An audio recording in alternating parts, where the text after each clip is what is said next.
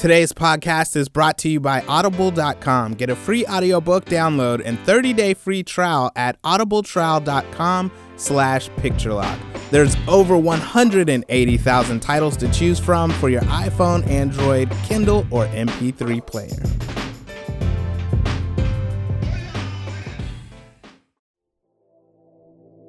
What's up, guys? Thank you so much for listening to and supporting Picture Lock. I absolutely love film, as you know, and have given my life to studying the medium. As a filmmaker, I understand what it takes to make a film from its inception to the big screen. As a critic, I've been able to see the business of film from the marketing side of things, and as a film festival director, I've been able to see the distribution side, but more importantly, the enormous amount of talented filmmakers out there creating and crafting stories from their heart. And that's why I've started Picture Lock PR. If you're a filmmaker or producer looking to engage audiences and create relevance around your latest or upcoming project, head over to picturelockpr.com.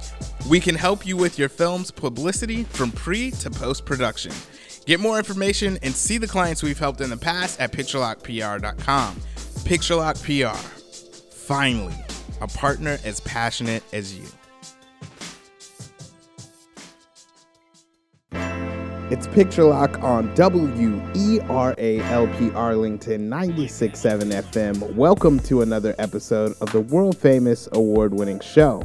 I'm your host, Kevin Sampson, filmmaker, film festival director, film critic, film publicist, and lover of film and TV. You can find all the back episodes and so much more at picturelockshow.com. This week, I have 3 film fatales joining me. I was probably way happy to speak with founder of the Film Fatale organization, Leah Meyerhoff. We talked about how the organization started and why its existence is necessary in these times.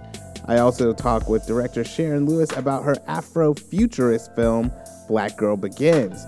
We talk about the origins of her creating the film and what Afrofuturism is. Finally, I talk with director Susie Unessi about her film Unlovable. I had the pleasure of seeing the film, and you can too, next week, November 2nd, as it has a limited release in theaters. It was awesome talking with these women directors. You'll absolutely want to be on the lookout for the Picture Lock PR after-show conversations I had with Sharon and Susie, which will be dropped exclusively on the podcast Monday, and likely Wednesday as well, because it's 2 of them, and I want to give them their own little time to shine. But nonetheless, Film Fatales are all ahead on Picture Lock. Hey everybody, this is Ted Adams, writer, producer, and director of Othello's Son. You're listening to Picture Lock. It's Picture Lock. I'm Kevin Sampson, and Film Fatales supports an inclusive community of women, feature film and television directors who meet regularly to share resources, collaborate on projects, and build an environment in which to make their films. Founded by Leah Meyerhoff in 2013, Film Fatale has expanded to include over 500 women directors in Los Angeles and New York, and hundreds more in dozens of cities around the world. Film Fatale advocates for gender equality within the film industry by hosting panel discussions, educational workshops, networking events, and screening series to promote the work of women filmmakers to a wider audience. I am really excited to talk with founder of Film Fatale, Leah Meyerhoff. Leah, welcome to Picture Lock.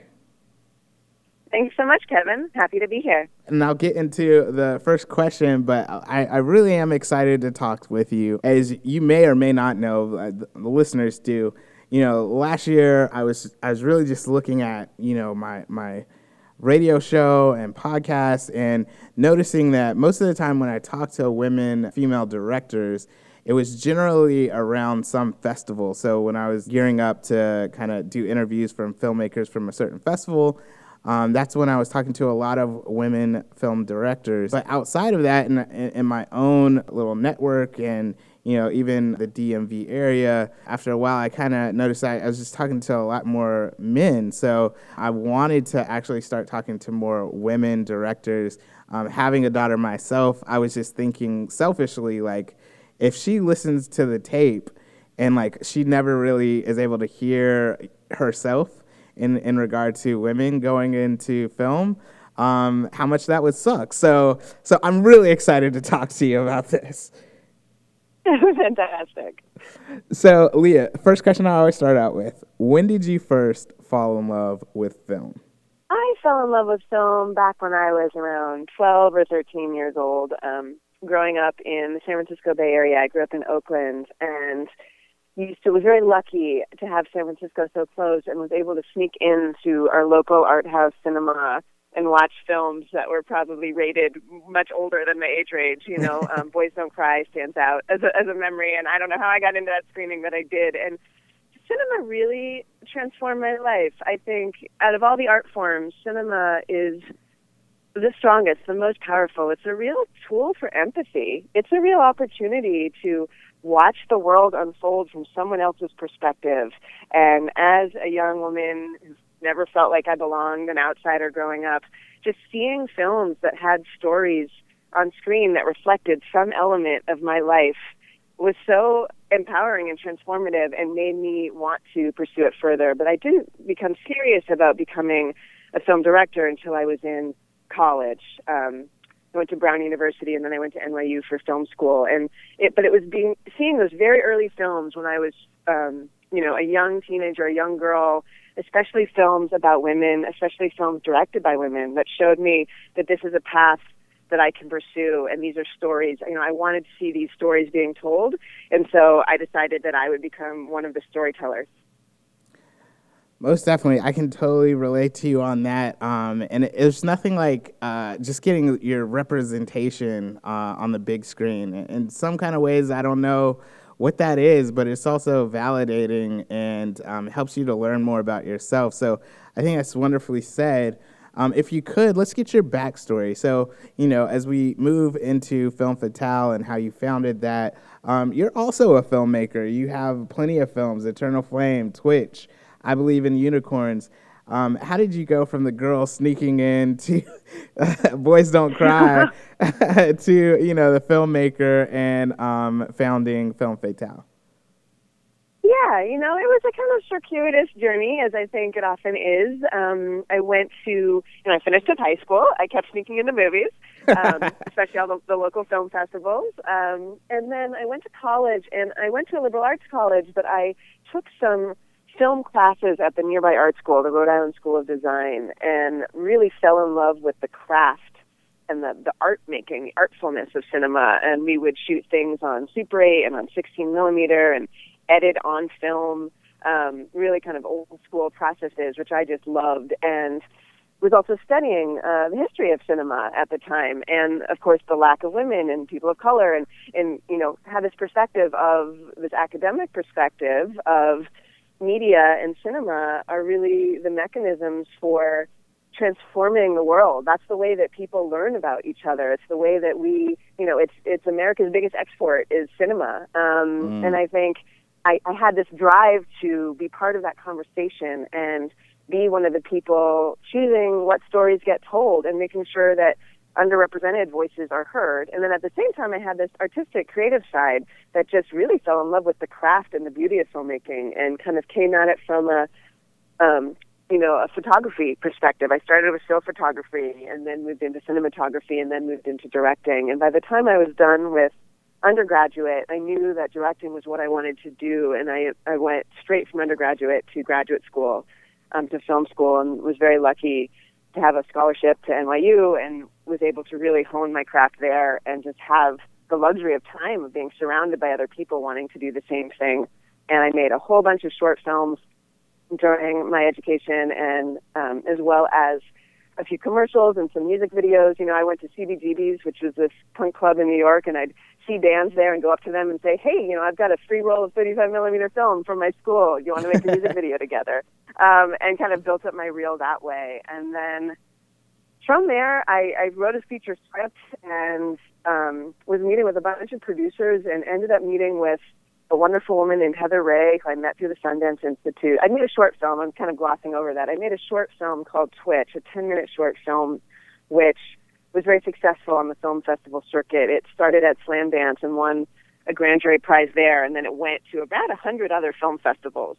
And I really learned the world of film festivals with that short film. I traveled to as many of them as I could, as many of them that could afford to fly me out, and found this community of filmmakers on the film festival circuit. So now I had kind of my film school community and I had the film festival community, and through both of those worlds was able to put together a team of people who believed in me enough that they were able to come along for the ride in making a feature film. And that said, it was not an easy journey, as it never is, but it was really a wonderful experience. And during the process of making my first feature film, which was called I Believe in Unicorns, around that same time, Femme Fatales. So those two things really went hand in hand. And it started quite organically. I was, like a lot of filmmakers, reaching out to other filmmakers, asking for advice, and calling up directors and saying, hi, I'm about to make my first feature. Can I buy you a cup of coffee? And some of the people who were the most generous with their time were other women directors. And I quickly realized it would be a lot more efficient if I just invited them all over for dinner. Rather than 10 individual coffees, I would just invite a dozen women over to my place for dinner. And so about 6 women showed up, incredible filmmakers, many of whom have gone on to do wonderful things. And we sat around my dinner table in Brooklyn, and I asked them questions specific to my film and casting and working with a crew and all sorts of just practical, craft-based questions, and they were so helpful. And at the end of that dinner, one of the other women said, you know what, this was wonderful. It's so rare to be in a room full of other women directors. Let's do this again next month. And she hosted it at her place. And then the month after that, someone else hosted it. And it just organically began as this rotating dinner party of women feature filmmakers in New York. And that was about 5 years ago. And fast forward to now, we are a nonprofit organization that advocates for gender parity and supports a community of over 1,000 women feature film and television directors around the world. And it really started in that living room of other women saying, there's a need for this. It tapped into a need that women filmmakers have for community and for support. And for so long, and my experience in film school as well, I was so used to being the only person who looked like me in the room. Same thing at the film festival circuits. I'd be on a panel, and I'd be the only woman filmmaker there, or I'd be at a party, and everyone would assume I was an actress or someone's girlfriend. They never thought that I was a director. So just the fact, like the simple fact of getting women together in a room where the whole room was women filmmakers, really allowed all of us to find our strength and find our voices outside of that room as well. We knew that when we were in another space where we were the only woman filmmaker in the room, that there was a whole community of us out there kind of had our backs. And this was 5 years ago, and I think what's been really interesting is over the past 5 years as we built this really incredible community of mid-career working women and non-binary filmmakers, the rest of the world has kind of caught up in a way with Me Too and Time's Up and just the amount of press attention and people talking about inequalities in the film industry. Femme Fatales is now shifted. We've become more than just a grassroots organization empowering women directors to share resources and network with each other and, a girls' club, so to speak.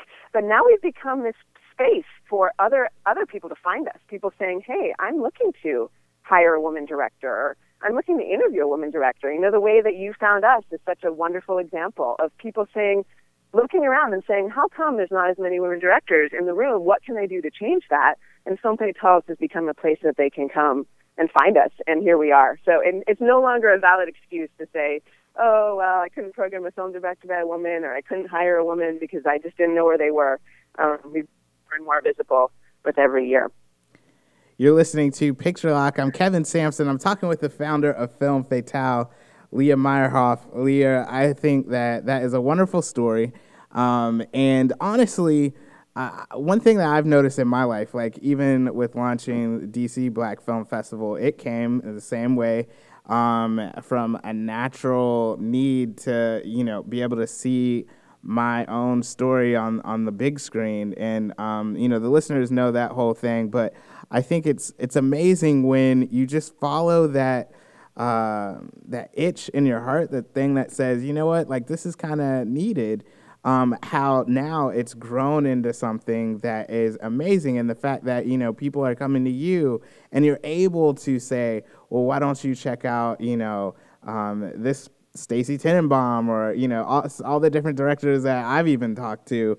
That is an amazing resource to have. So if we could, 2 questions, and then I think we can wrap out on this.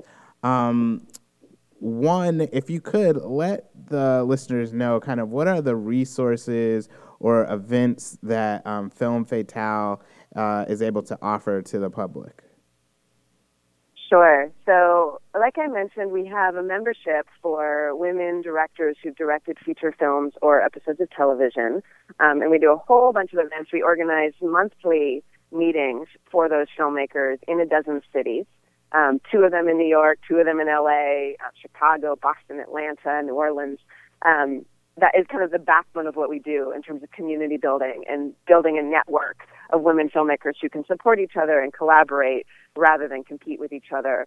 We also have a programming arm, which I think you're familiar with as well, Kevin, where we have a database of 100 films directed by women, feature films and short films that are available for booking on the film festival circuit or for screenings in movie theaters. And we have a team of volunteers who connect with around 125 film festivals around the world, looking to program closer to parity, looking for those films, and we can share our list with them and help them find those filmmakers to add to their festival lineups. We also do that on the industry side. So we have a database of women directors looking for work as directors, and people approach us with jobs. So we interface with production companies, producers, other, labs, Sundance Labs, Tribeca Labs, organizations that give out grants, and we connect them directly with filmmakers as well. Like Starz recently approached us saying they're looking to hire a Latina director for their show Vida, and we sent over a list of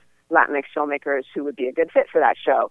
So we are almost acting like an agent or a manager for 1,000 women directors, but in the nonprofit space. A really interesting place that we found ourselves. And then on the event side, we do a bunch of events that are open to the public as well. So we do panels and networking mixers and master classes and educational workshops. All of this can be found on our website, filmfatales.org. We have an events calendar, and we also have a newsletter that anyone can subscribe to that is sent out on a monthly basis, letting people know about upcoming events. Just in Los Angeles last night, we participated in a cocktail hour supporting women filmmakers at the festival. Last week, we did something similar in New York for ISP Week.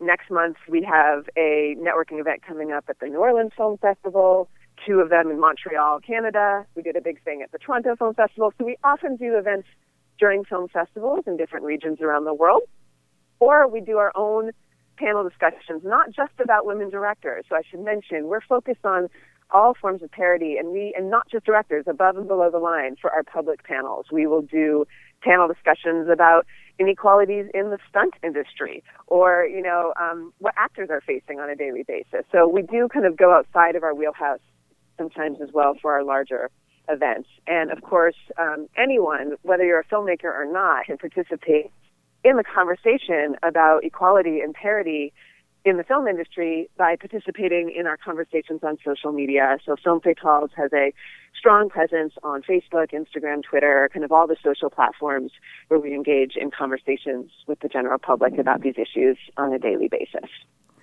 Awesome.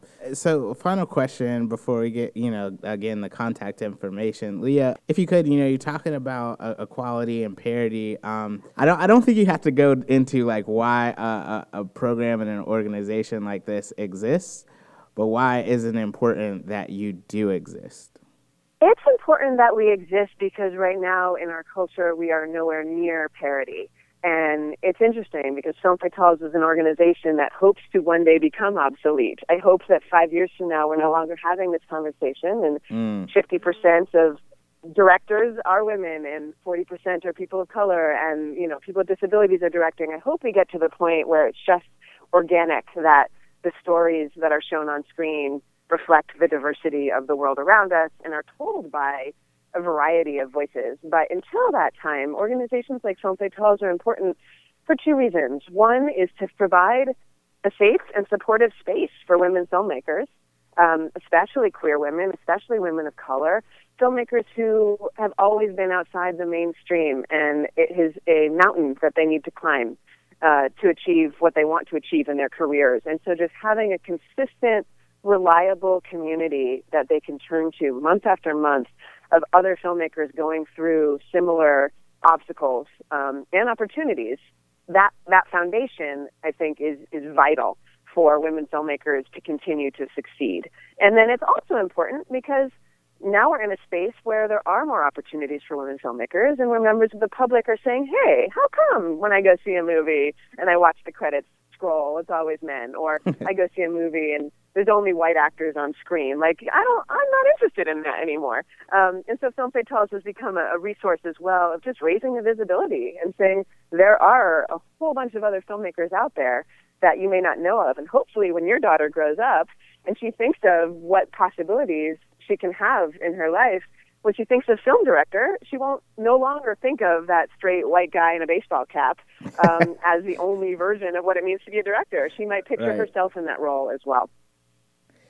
Perfectly said, and I think that you are definitely being the change and doing the work so that she can think just that exact same thing. And I'm really excited to continue working with Film Fatale and just seeing what you guys will be doing. Again, ladies and gentlemen, it's Picture Lock. I'm Kevin Sampson. I've been talking with the founder of Film Fatale, Leah Meyerhoff. Leah, if you could, for the audience, how can people sign up for membership if they fit the criteria, find out more information about you guys, and follow you on social media?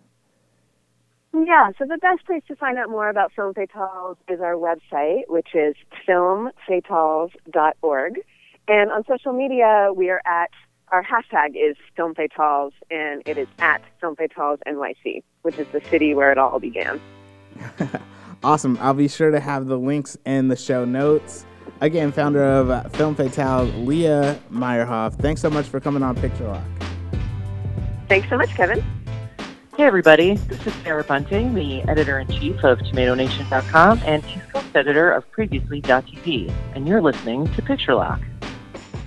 You're listening to Picture Lock. I'm Kevin Sampson, and Brown Girl Begins is an Afro-futurist feature film about a young black woman who is trapped in a world forced upon her. Tijan, a reluctant priestess, must resurrect Caribbean spirits and survive the possession ritual that killed her mother, or her people will die. I don't know about you, but that sounds really interesting to me. I have the writer-director of the film, Sharon Lewis, on the line. Sharon, welcome to Picture Lock. Kevin, thank you. Happy to be chatting to you about Brown Girl Begins. I'm really excited to talk to you about it and Afrofuturism and all that means, especially as the director of the DC Black Film Festival. But if you could, Sharon, the first question I always start out with is, when did you first fall in love with film? Well, I'm going to tell you it was Black Girl Magic. Seriously. And it was 15 years ago, Kevin. It took me 15 years to make this film. And I was living in L.A. I was going to UCLA studying directing. And I walked into my favorite black bookstore, S1 Books. And my friend, Nalo Hopkinson, for years was talking about writing Brown Girl in the Ring. And there was the book on the bookshelf, Brown Girl in the Ring. So I pulled it down, started reading it. And I'm not lying. I know it sounds like a cliche, but I literally in that moment was like, I need to make this a movie. Because I had never read anything that had a Caribbean female protagonist as a superhero. And I was like, what?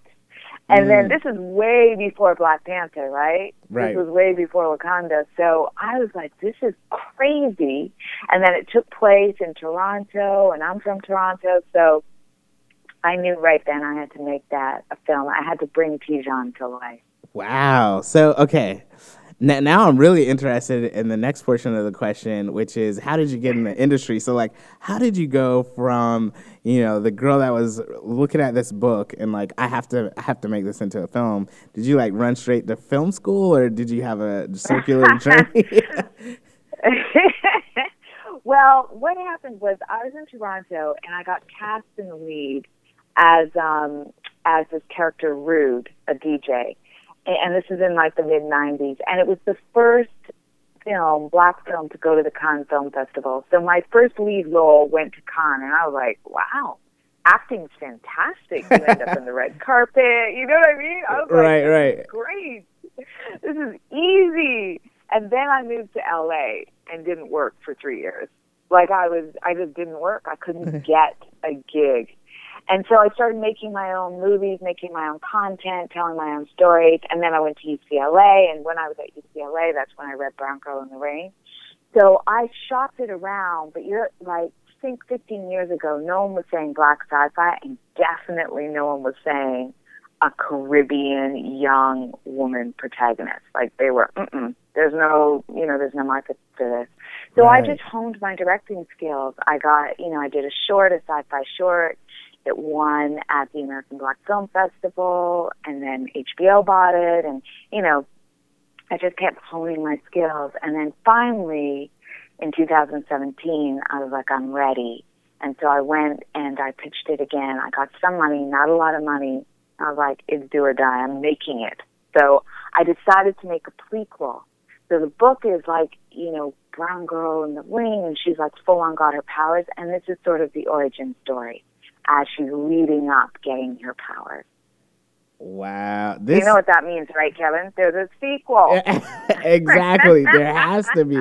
There has to be. There's a sequel. So, and we just got some money, my writing partner and I, to write the sequel. So, okay, before we jump into Brown Girl Begins, because I really want to get into it, another film fatale, Mariette Montpierre, she came on earlier this year, I believe, and talked about her web series Caribbean Girl NYC. And obviously, the whole Caribbean thing. Are you from the Caribbean? Because this means a lot to you. Yeah, well, my mother's Jamaican and my dad's Trinidadian. And from the time I was, could travel on a plane with my grandmother, every summer I was sent back to Jamaica. And then when I was 16, my family moved back to Trinidad. So I stayed in Toronto, went to school, but I spent all my summers and holidays back home. So, yeah, that sense of identity and language and culture, especially living in Toronto and living in Canada, where we don't have a huge black population like you do in America, that sense of identity was really, really important to me. And I think, there's in Brown Girl Begins, it's the Caribbean people in that book that lead the people out of this dystopia. And I obviously I'm a proud Caribbean, so I feel that we've got skills and a way of looking at the world that maybe if I, only was Black Canadian wouldn't have. Yeah. Wow. Ladies and gentlemen, I'm talking with a woman that understands it's great to get back to your roots.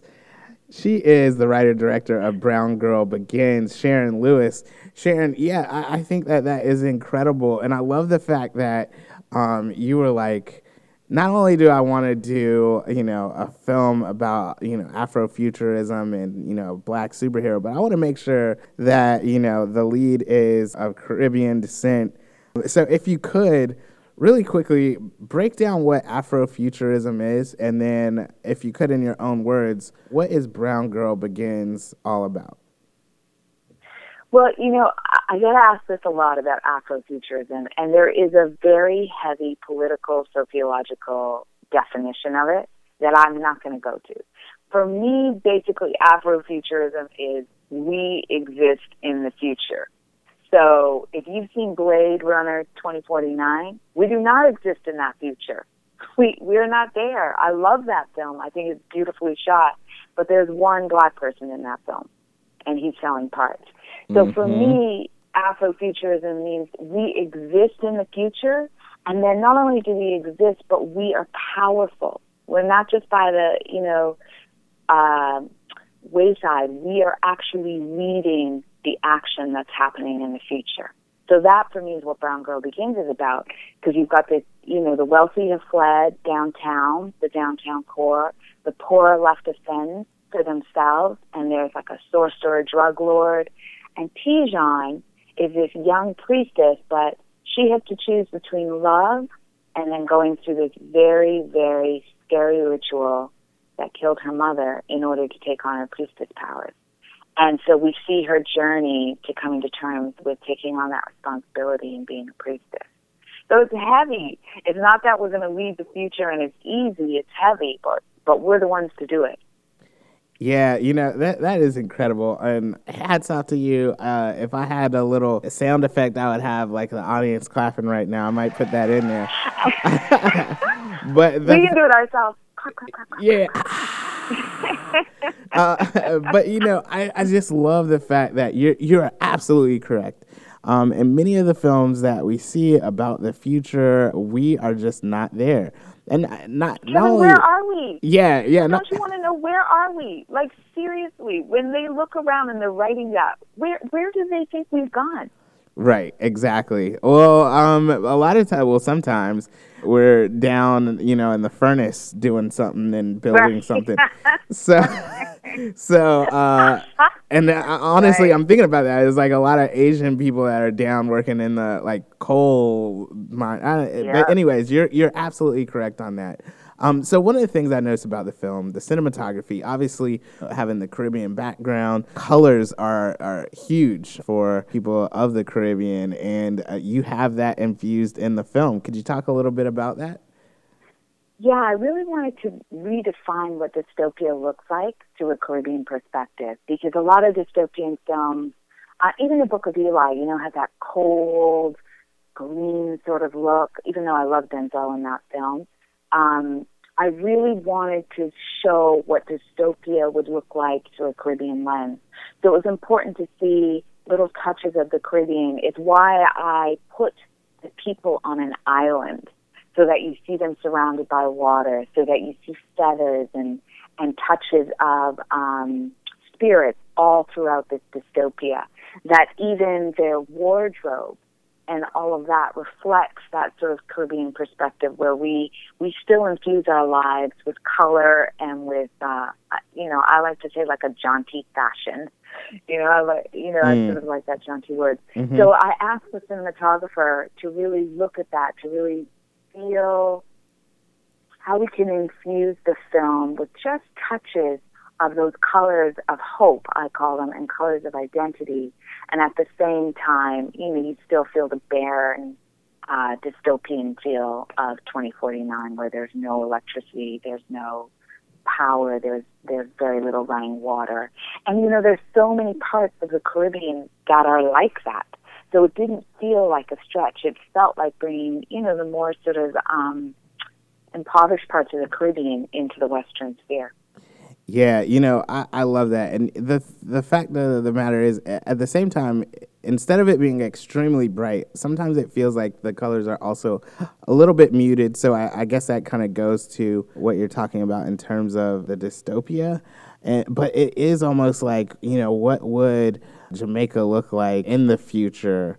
I definitely think you've nailed that whole look, because you still see the culture within the frame, but at the same time you see a little bit of lifelessness, or a little bit that has been lost through the years. So that's really cool. Yeah.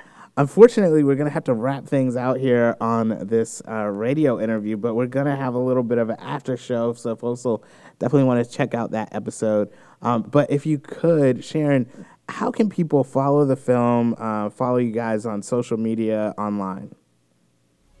Well, if you go to browngirlbegins.com, we've got the trailer, we've got the DVD for sale, we post where the next showing is. We've got showings coming up in the UK, we've got showings coming up in the US. We just had a showing in Trinidad and Tobago at the Trinidad and Tobago Film Festival. So if you go to browngirlbegins.com, you can follow us and feel the love. I love it. That was a nice little line. Feel the love. Okay. Well, I definitely want to feel the love. It's been great talking with you. Writer-director of Brown Girl Begins, Sharon Lewis. Thanks so much for coming on Picture Lock. Hi, Kevin. Let's take a quick break for the folks that keep the lights on. Stay tuned.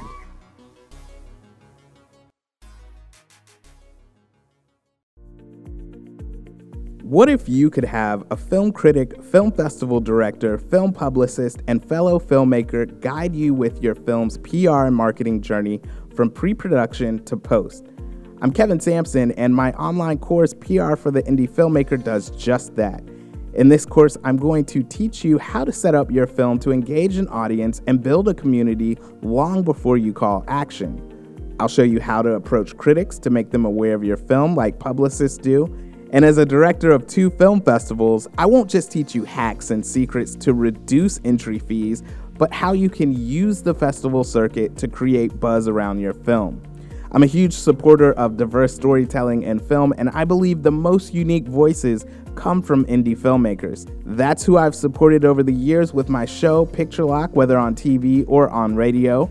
With as much experience as I've had as an independent filmmaker myself, critic, publicist, and festival director, I realized that most indie filmmakers just need access to the knowledge that big firms provide to achieve success.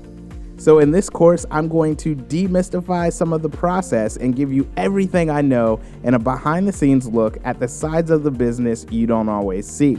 So if you're an indie filmmaker that's looking to change the game with your film's PR and marketing, make sure you check out PR for the Indie Filmmaker. Head on over to prfortheindiefilmmaker.com and get a free preview of the course, PR for the Indie Filmmaker. Get your film seen, build community, and become an army of one.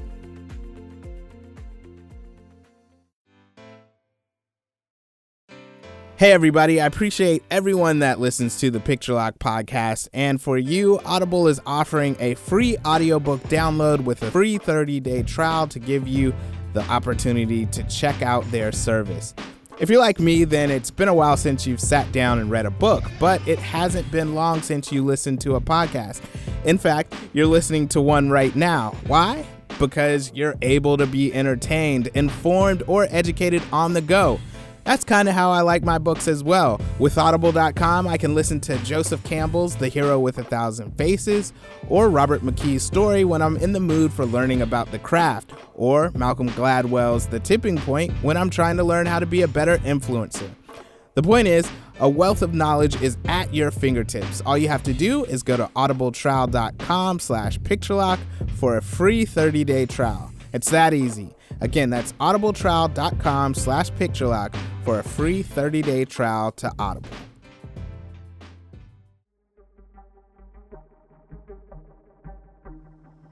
So I gave the question of the week a break for a little while because honestly, it's a bit of work for me to keep up with, and we were having diminishing returns on it. So let's give it another go. In honor of Black Girl Begins, what's your favorite dystopian future film? Leave me a message 60 seconds or less on what that movie is and why, and I'm going to do my best to play it on the show. 202-350-1351. Leave me a message, a voicemail. You can always let me know on social media or email me at picturelockshow@gmail.com, and I'll read your answer next episode. I could definitely think of a few of those films that would probably fit the bill. Although, as Sharon and I had spoke of, I think some of these actually had Black people in them. The Matrix, for one, Children of Men, Minority Report. What else is like some of things? Mad Max Fury Road. That definitely would hit the bill. And then Snowpiercer, I think, is one that was definitely slept on. But again, kind of goes back to our point about, Black people being down in the furnace. And you definitely have Blade Runner, if I didn't say that already. But yeah, man, there's so many different films to choose from. Can't wait to hear the ones that you guys love. And we'll definitely talk about those next week. Okay, but for now, let's go ahead and jump into this interview with Susie Younessi. Hey everyone, this is Ben Kendrick. You can follow me at Ben Kendrick on Twitter. You can check out ScreenRant.com. You're listening to Picture Lock. What up, everybody? Los Angeles actor Kelvin O'Brien, South Carolina native, chopping it up with my man Big Kev. You're listening to Picture Lock. Keep listening. This man's the bomb. I'm Kevin Sampson. You're listening to Picture Lock, and award-winning director Susie Younessi's second feature film, Unlovable, premiered at 2018 South by Southwest Film Festival, winning a special jury prize and rave reviews. The film stars Academy Award nominee John Hawkes, Academy Award winner Melissa Leo, and comedian Charlene de Guzman. And It won the 2017 Sun Valley Film Festival Film Lab. I have the very accomplished Susie Unessi on the line. Susie, welcome to Picture Lock. Hi, thanks for having me. I'm excited to be here. I'm excited to have you. Susie, the first question that I always start out with is, when did you first fall in love with film? I fell in love with film watching The Last Unicorn when I was a kid. And I remember the magic of the combination of story and music and texture in that movie. I don't know if you remember it, but it was such a beautiful animated film. So as a kid, for me, it really showed me the power of storytelling in a really profound way. That is awesome. I haven't gotten that yet. And I don't even remember if I've seen it. You know, at first I thought you were talking about that Tom Cruise movie. Wasn't he going after a unicorn in like one of those way back in the day? Oh, yeah. I can't remember what that was called, but I do remember the image of him and a horse. Right. But that was not it. This was a film. It was like a Japanese animated film that was brought to the States and had Mia Farrow's voice, and it was really stunning, and the music was done by America, so it was this really great score, too. Yeah. Yeah. So Man, that was the moment for me. But yeah, the power of storytelling to young, impressionable minds. I love the fact that I don't know if I've necessarily had an animated film be one that someone has talked about yet. And I think that's fascinating because, with animated films, there's just a certain majestic quality to them. And especially back in those days, I could totally see how, as a kid just watching it, you could be mesmerized. So that's awesome. Yeah, well, I think in general, the kids' films that I grew up with in the 80s were they really spoke to audiences as opposed to now I feel like a lot of family films sort of speak down to kids. And so for me, I feel like The Dark Crystal, Water Babies, Labyrinth, there were just so many smart, adventure-driven movies that dealt with magical realism in such a fun and imaginative way. Yeah. All right, so take us from the little girl who is watching The Last Unicorn to the woman who is directing films, commercials now. Give us your backstory. How did you get into the industry? So in the 90s, I was actually in an all-girl riot band, a riot girl band. And so, yeah, so I played guitar, and I was really interested in music and played out a lot. And from there, I went to film school at San Francisco Art Institute, grad school at Columbia University, and then when I went to Tribeca for their all-access program with a feature script called Dear Lemon Lima, and that was about 10 years ago. And I met someone at ITBS at the time. They were supporting young filmmakers, and so that's how I got my first feature, Dear Lemon Lima, off the ground. Man, that's awesome. I would love to know, what are some of the things that you learned from your first feature that has carried over into Unlovable? I think from the first feature, between the first feature and the second, it was just sort of picking your battles.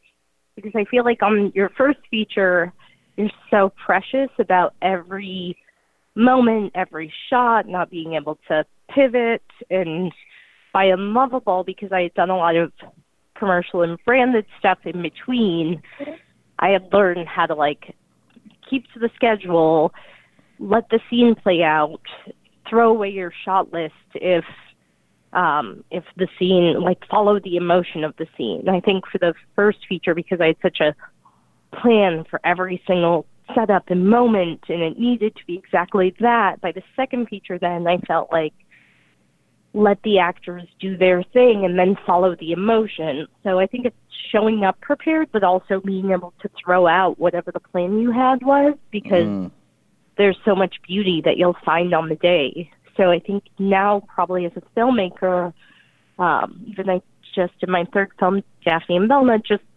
opening up a lot of room for play and for spontaneity to happen. So especially Unlovable was such a small, it was a $150,000 to $200,000 movie, so it was so low into the ground, and we had 16 days to pull it off, but we had this incredible cast, and I think with the camera just really allowing for play to happen and to follow the emotion of the scene. Mm-hmm. Ladies and gentlemen, it's Picture Lock. I'm Kevin Sampson. I'm talking to ex-Riot Band member turned director Susie Unessi. Her film Unlovable is out this November. So, Susie, if you could, like, in your own words, what is Unlovable all about? Unlovable is about a young woman who struggles with sex and love addiction and is able to overcome the sort of obstacles she faces making music with a reclusive man. So it's about a woman finding the beat to herself throughout the film, and it stars Charlene de Guzman, and it's based off of her real life story. Oh, geez, this is off of her real life story? Yeah, it is. No, she struggled with sex and love addiction, so it's a very personal film, and the way it came about was really amazing.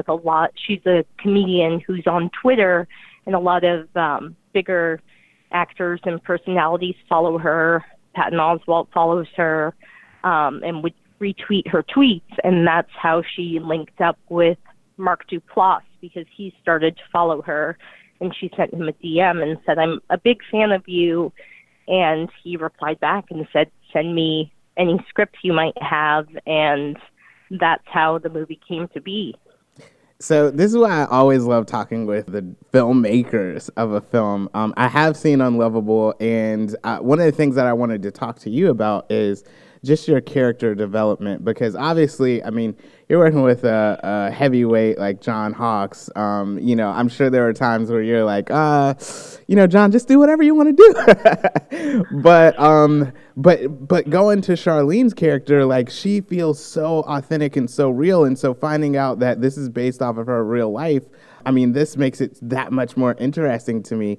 There are some moments in this film that, like, are just heart-wrenching. And one of the scenes that, I think I'm not going to spoil it too much, but she wakes up and it's just, you can see the aftermath of her decision-making in regard to where she wakes up and, like, just kind of like the quote-unquote walk of shame. But the way that you let it play out and kind of let the scene breathe, it is both devastating, yet at the same time, like, eye-opening.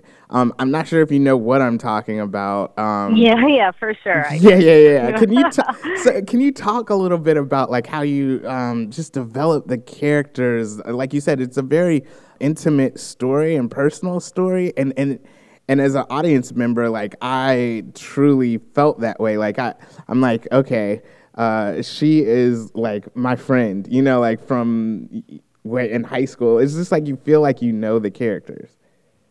Yeah, there's definitely, this movie is one of those movies that you know that person. So everyone knows that person, and that person needs to see this movie. Like, so that's my pitch to people is, like, you all have that one friend who needs to see this movie, and that's something Charlene de Guzman, the star, the other day we were at the Q&A, and she said that, and it just resonated with me in such a deep way, because I do think that everyone has a friend who could really benefit from this. But even both the characters, they're so wildly different. Mm-hmm. With Charlene, she has such an innocence to her, but she's working through such darkness at the start of this film. And for John's character, Jim, he's this reclusive man who loves music. And I feel like growing up in a Riot Grrrl band, I knew that guy so well because there's so many people living in small towns trying, loving making music, but not really knowing how to get themselves out there because they're trapped inside their garages. Yeah.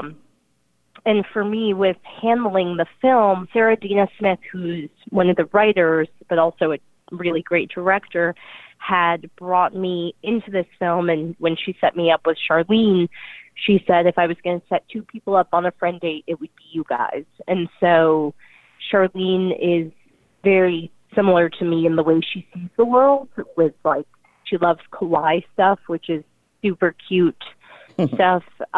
She sees a lot of brightness in the world, and so in telling the story, for me, it was important to play against sort of the way we've seen sex and love addiction portrayed in films and bring lightness to it, and to make sure that the world is seen through the protagonist's eyes and the way she sees the world. And just because you're dealing with darkness within your life, I think you can still be light and see the world in colorful colors and bright and vibrant colors. So that's the way the story has been handled. And even the moment that you're talking about, that's the walk of shame, could have conventionally been directed so it's late at night and dark out when she wakes up, and instead it's a room flooded with light.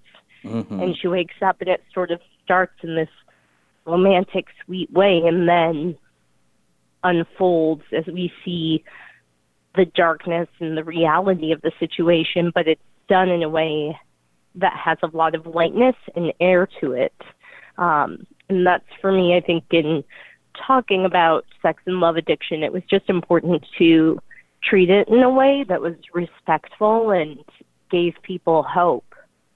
Yeah, and I think you did that in an excellent way. And hats off to you in choosing a slow reveal like that, because I think you allow the audience, you expect us to be smart and to be able to catch on and to, we make our own kind of conclusions, but, it's not force-fed. And so I really love that. One more question before we kind of wrap out here. Could you talk a little bit about what I feel like the film can be a story of redemption and the uphill battle that when we're trying to make a change, but how you just gotta kind of do it, because sometimes it seems like it's insurmountable. But I think through the course of the film, you just realize, hey, it's just putting one foot in front of the other and just continuing to move. Yeah, definitely. Well, I don't want to ruin the opening scene, but I think where she starts is very, very much rock bottom, but it's handled in a way where even with rock bottom, there's always tomorrow. So I think one foot in front of another, and that that everyone faces similar obstacles and struggles, and has been at that place where it feels like you're alone, and I think the takeaway is you're not alone, and there are so many other people out there fighting their demons, and it really is finding your purpose and using your voice to be the change that you want to see. It's Picture Lock. I'm Kevin Sampson. I'm talking with the director of Unlovable, Susie Unessi. Sorry about that, Susie. Totally fine.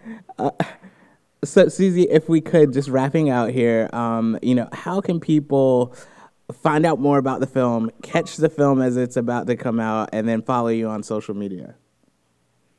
Well, the film is coming out November 2nd. It's going to be in 10 cities. It's in L.A., Detroit, Atlanta, Kansas City, Boston, Chicago, and then 5 other cities. We'll put it up on our Facebook page, which is Unlovable Movie, and you can also follow me on Twitter and Instagram at Susie Unessi, SUZIYOONESSI, and I'll be posting a bunch about it as we lead up to the premiere, and there should also be a lot of fun press and conversations coming out, revealing more about the film and how it was made and the people behind the movie and the music. Most definitely a film that you want to get behind, folks. I'm giving it my stamp of approval. Unlovable, as she said, comes out November 2nd. Director Susie Unessi, thank you so much for coming on Picture Lock. Thank you so much for having me. It's been so fun chatting with you. That's all for this episode. I'd like to thank my guests, Leah Meyerhoff, Sharon Lewis, and Susie Unessi for coming on the show. For you radio listeners, make sure you subscribe to the podcast to hear Sharon and Susie's after-show conversation with me. It's only available on the podcast, but has a host of information which will really help you as a practitioner if you're listening and you're a filmmaker in regard to your PR and filmmaking for your film. Trust me, these were some great after-show interviews. Again, it's only available on the podcast, and I'll be dropping it on Monday and Wednesday this coming week. You can do that in iTunes, TuneIn, Stitcher, Blueberry, wherever you catch your podcast, so you can catch the after show and any unlocked versions of the show. If you're a fan of Alexa skills, just say, Alexa, play Picture Lock Podcast, and I'll come right up. Please leave a 5-star review of the show as well. It really does help to get the show out to a larger audience, and I really do appreciate those. You can find Picture Lock on most social media. All social media is at Picture Lock Show. Watch back episodes of the TV show at youtube.com/PictureLockShow and subscribe. I'm finally getting back on it with my YouTube reviews, and after seeing so much at Middleburg, I definitely plan to post a bunch more YouTube reviews. Right now, I do have the spoiler-free review for Widows up under the new release section of the website, so you definitely want to check that out. If you're interested in being a guest on the show, you can fill out the form on the website as well. Picture Lock question of the week this week is, what's your favorite dystopian future film? Leave me a voicemail at 202-350-1351 or send me an email at picturelockshow@gmail.com or message me on any of Picture Lock's social media pages and let me know what your answer is, and I'll play it or read it on next week's show. All music is done by Mike S. the Producer 13. Make sure you follow him on all things social media at Mike S. the Producer, #1, #3. Thanks, bro. I'm Kevin Sampson, and until next time, I hope you stay locked on film.